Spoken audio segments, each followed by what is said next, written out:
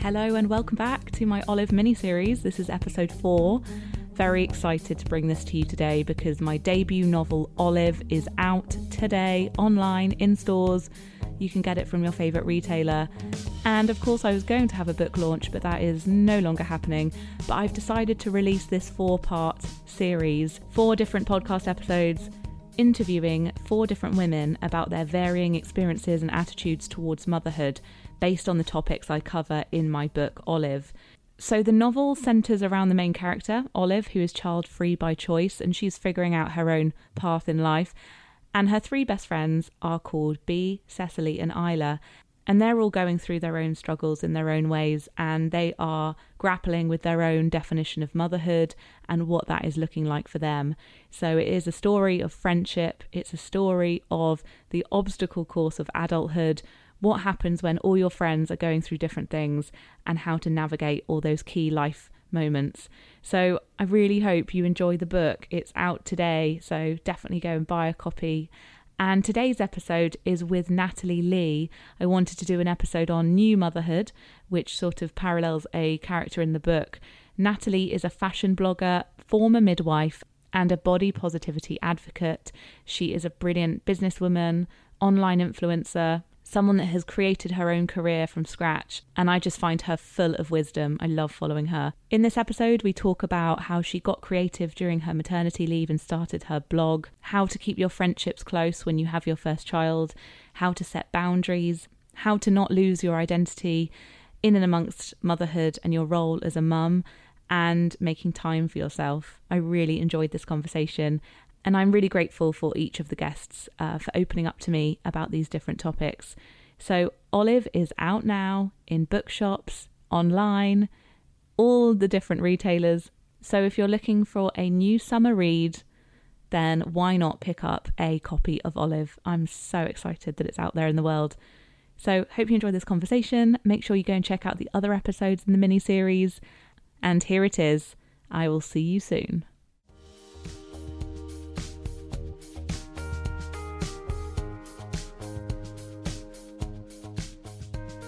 So I'm really thrilled to be joined by Natalie. We've been on a few panels together over the years. Thank you so much for doing this. My pleasure. Thanks for asking me. So I always find it so incredible when people during that maternity leave or pregnancy find the time to start a creative project. Did your blog start when you fell pregnant with your second child? Is that right?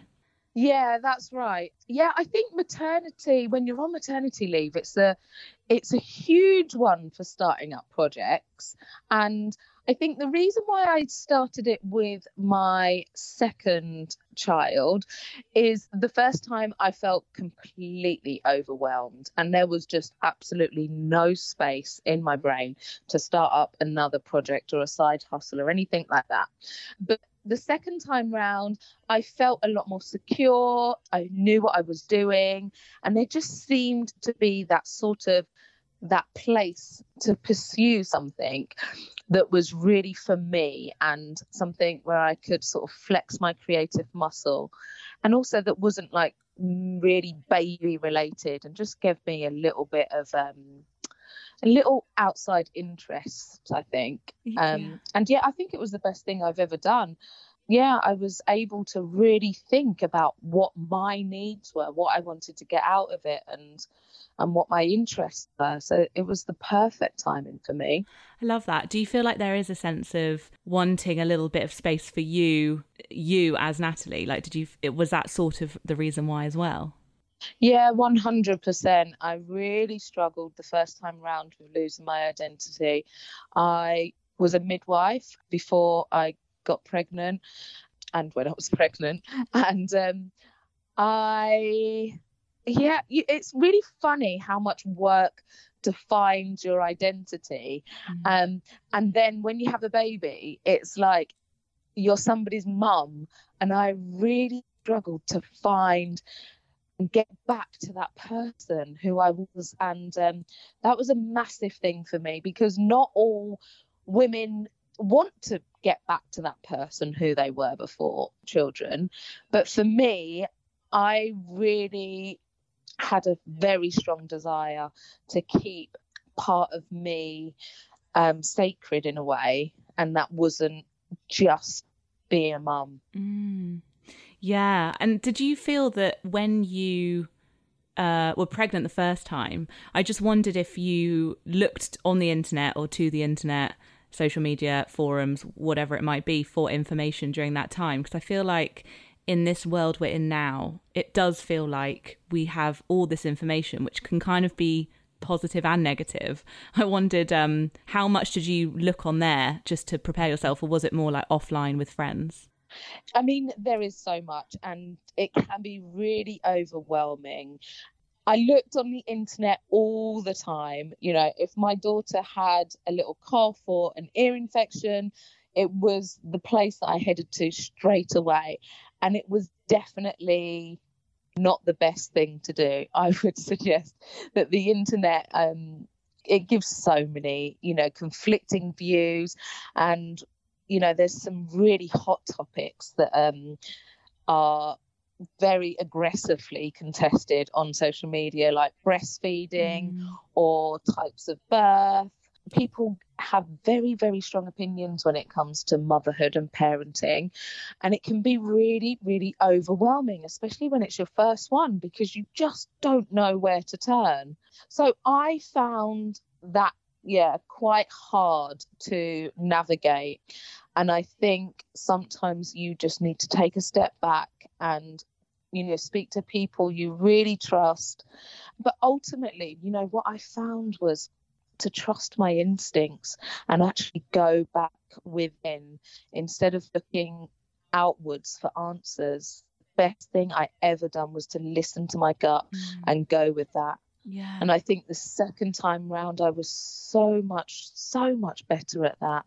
The first time I was looking for answers everywhere, and it really just became all consuming. And I would often, there's certain things I saw on the internet that used to really plague me at night. I remember when I had my daughter, there was somebody who I followed on Instagram who had recently had a cot death experience. And I became absolutely obsessed with them and their journey. And then that made me become neurotic about my own baby dying of cot death. So when you're in a very vulnerable mental state, social media and the internet can be a really destructive place for those sorts of reasons. Yeah, because actually you're so right with, for me, for example, I don't have children and I'm already comparing myself to other people, and it's like, add another layer onto that or add two more layers onto that. It's almost like that can breed more and more of that.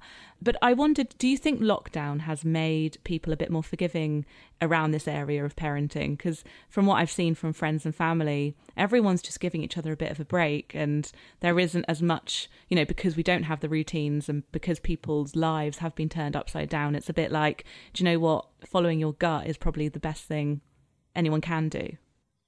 Yeah, I think it depends on who you are, really, because I know that social media usage has definitely gone up in lockdown. So that can be difficult if you're constantly looking at that and you're a new parent. But I think lockdown has definitely, well, for me, it's made me pause, and it's made me rethink my connections and my relationships, and definitely to go with my gut instincts a lot more. So I'm the type of person who goes with the flow and who is incredibly, sometimes I don't stop to think about, what my desires are and what I want. And when you're so busy with work and with socializing and seeing people, that can definitely have an impact on not using, trusting your instincts and going back within. So I think lockdown has definitely, for me, it's definitely been good in terms of that.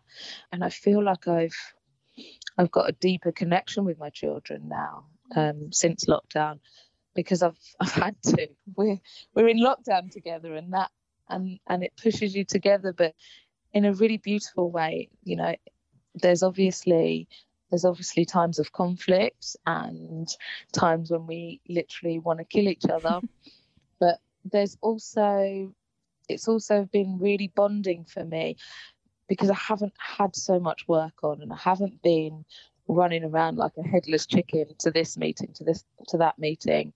And that's been a wonderful thing about lockdown. That is wonderful. I love the idea of everyone getting a bit closer, kind of whether it's your children or your friends or your other people in your family. I feel like I've been having like the deepest conversations I've ever had with them, and it's a shame that it took this, but I definitely think that's been a really nice outcome of it all.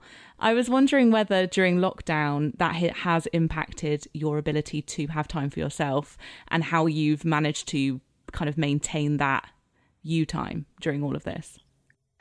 Yeah, it absolutely has, and I'm the type of person that really craves alone time, which is one of the most difficult things I found about motherhood. The fact that I couldn't even go to the toilet on my own without, you know, a child crying, screaming, or banging on the door was a huge struggle for me.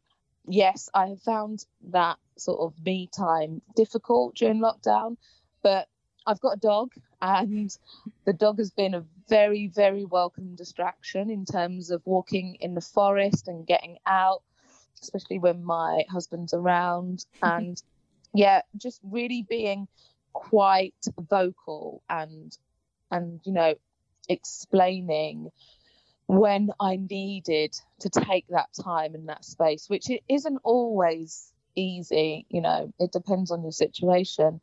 And I have sometimes really struggled with that, especially because my husband actually hasn't been at home with us. He's been he's been out at work. He's still been going to work. The homeschooling and everything being on me has been quite a struggle.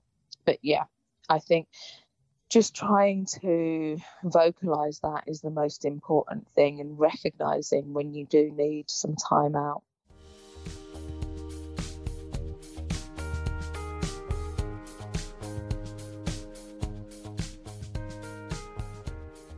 Yeah, I love that people have been getting pets during lockdown. I've been very tempted, and I just they really have. I mean, I already had a dog, but yeah, they have. Loads of people have been getting dogs and cats. Yeah, it feels like a good excuse to give yourself a bit of self-care, because I had a friend who, she first went freelance and she wasn't having lunch, she wasn't going for walks, she wasn't even going to the loo, like she was just working constantly, and then the dog came along and then she, you know, improved her life. So I really like that. Good. That's really good. I wanted to bring up also the topic of friendship, because I have just written about a bunch of 30-year-old women who for so long have been so similar with their milestones in life, and then suddenly some are having babies, some are struggling to have babies, some don't want them. And I just wondered, when you were first pregnant, or even when you were having your second baby, did your friends change around you, or did you find that didn't impact as much as maybe people assume it does? So I have found this a really fascinating question. I think about this actually quite a lot. When I got pregnant, personally, my friendships didn't change that much. But I noticed that when my friends got pregnant, they were either, you know, the type of person who was still quite similar to what they were like before they had children, or they were the type of person who completely changed, like hugely, after they had a child.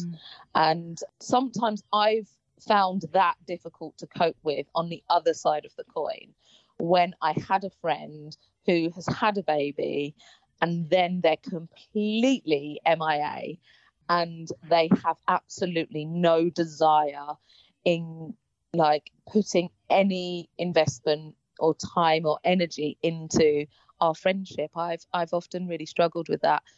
because I didn't have that same experience where I felt like I changed completely beyond recognition.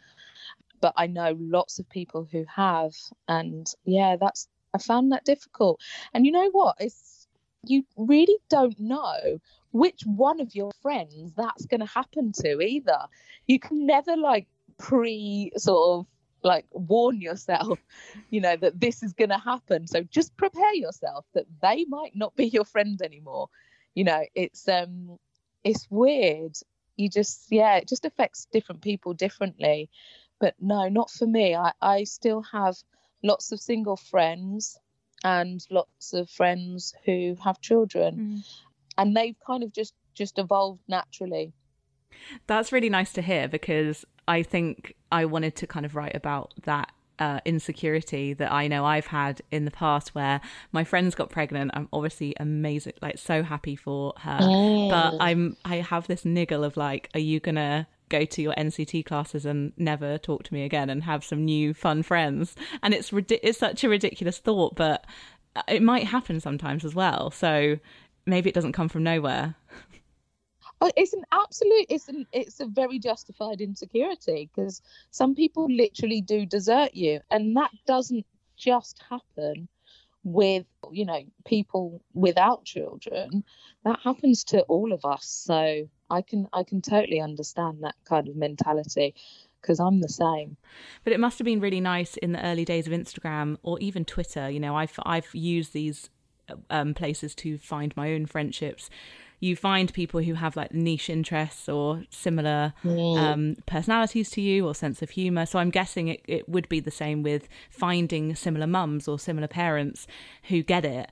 Has your relationship changed with Instagram over the years, or do you still feel like it's a nice place to make new friends? I think you're absolutely right. And I think I didn't realise it at the time, but I was forming my own community. And one of the good things that I found when I first started Instagram was that I almost laid out my positioning, and people gravitated or didn't to me who had a similar kind of thinking. And that was wonderful. That was really wonderful when my children were younger. I really enjoyed that community aspect of Instagram. I definitely rely on it less now in terms of a community. I think it's probably a little bit more of a harsher place. It didn't used to have so many ads, and it wasn't so businessy. So now I think the ethos has definitely changed slightly, but I still think there is aspects of community on there. I've met some really good friends through social media, friends that I hold very, very dear to my heart still today. So it's definitely been a great place for finding community and friends. Yeah, I totally agree with the change in the tone maybe of some of the ads and businesses kind of broadcasting at you. Felt like a more of an innocent place back in the day, but still very grateful it's there, I'm sure. So with this conversation of kind of what success means to each individual, I find it really fascinating that I think nowadays we have our own definitions, we create our own jobs. You're an amazing example of that. And it isn't necessarily here's the tick box of life that we all do exactly the same anymore. I just wondered what your definition is of having it all, or whatever that phrase is, where you're just I'm just feeling really good today, and my life's really balanced and the way I wanted it to be. Is there a definition that you have for your own success? I think that my definition has definitely changed over time. I think I used to probably think that success was about material wealth, making money, and having a really good job. I would say now it's much more about a lifestyle that keeps me mentally well, and that includes having the time to be able to pause when I want to. Success is definitely, for me, about having the flexibility to be able to choose what I want to do and when. And I think that's that's my major sort of overriding feeling about my success anyway. Yeah. You seem, this is very much an assumption, but you seem to be someone with really good boundaries. You know, for example, you have a team and you have people around you, like I don't know, I just get that feeling of like, oh, you're not sort of constantly working, or you're not constantly at people's beck and call. And I think that's really inspiring. Yeah, absolutely. And that goes again to, not working myself like a dog if I don't need to. And outsourcing is one of the best things I've ever done. You know, if I'm not good at something and I can afford to outsource it, I'm gonna outsource it. But also there's times when you can really help yourself in lots of small little ways, just to not be chasing your tail all the time, and just to have a much more of a balance in life. Yeah. And I feel like that is, for so long, it's been like how busy you are means how successful you are. Oh. And I feel like it's the complete opposite now. I'm like, how little can I work to enjoy myself? Exactly. Yeah. There is this book that I read recently, Gay Hendricks, called The Big Leap. Yes, I love that book. It's so good. And he talks about when you're in your mode of genius, what can you do with minimal output that gets the maximum in return? Mm-hmm. And, you know, hopefully you understand the philosophy behind it. I'm very much I don't need to work all the time to get everything that I want. I can minimize how much I work and get maximum returns.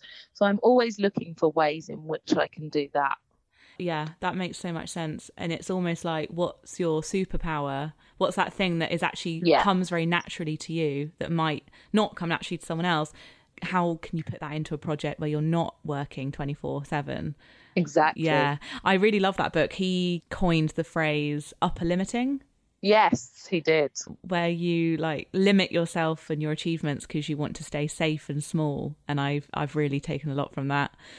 But what are you excited about work-wise at the moment? Because I know that we're both similar in that way, that we kind of chop and change and try new things, and essentially growing a business. And so I am at the moment really focusing on my events. They're online at the moment for the foreseeable future. But my Feeling Myself event, which I do with my best friend Alana from Dancebox, where we combine dancing with very open and honest talking. We also do like manifestation, affirmations and things like that. We're branching off into lots of different areas of that too, and doing a podcast. And I am about to write a book. So that's the really exciting thing that I've been meaning to do for a very long time. Amazing. I'm getting positive feedback. So I'm really excited, really, really excited about that. Oh, I'm so excited to read it. You have so much wisdom to share, and I will gobble that up when that is available. Oh, that means a lot. Thank you. Oh, well, thank you so much. Those events sound absolutely amazing as well. And if there's anything I've realised during lockdown is that actually, as much as I'm missing in real life events, I'm getting so much from the virtual events I've been signing up to, and they're really fun actually to do at home. Well, thank you so much. That was so interesting, and I hope that people listening go and listen to the rest of the series, go and follow Natalie wherever she is on the internet, and thank you so much for your time. Oh, my pleasure. Thanks for having me.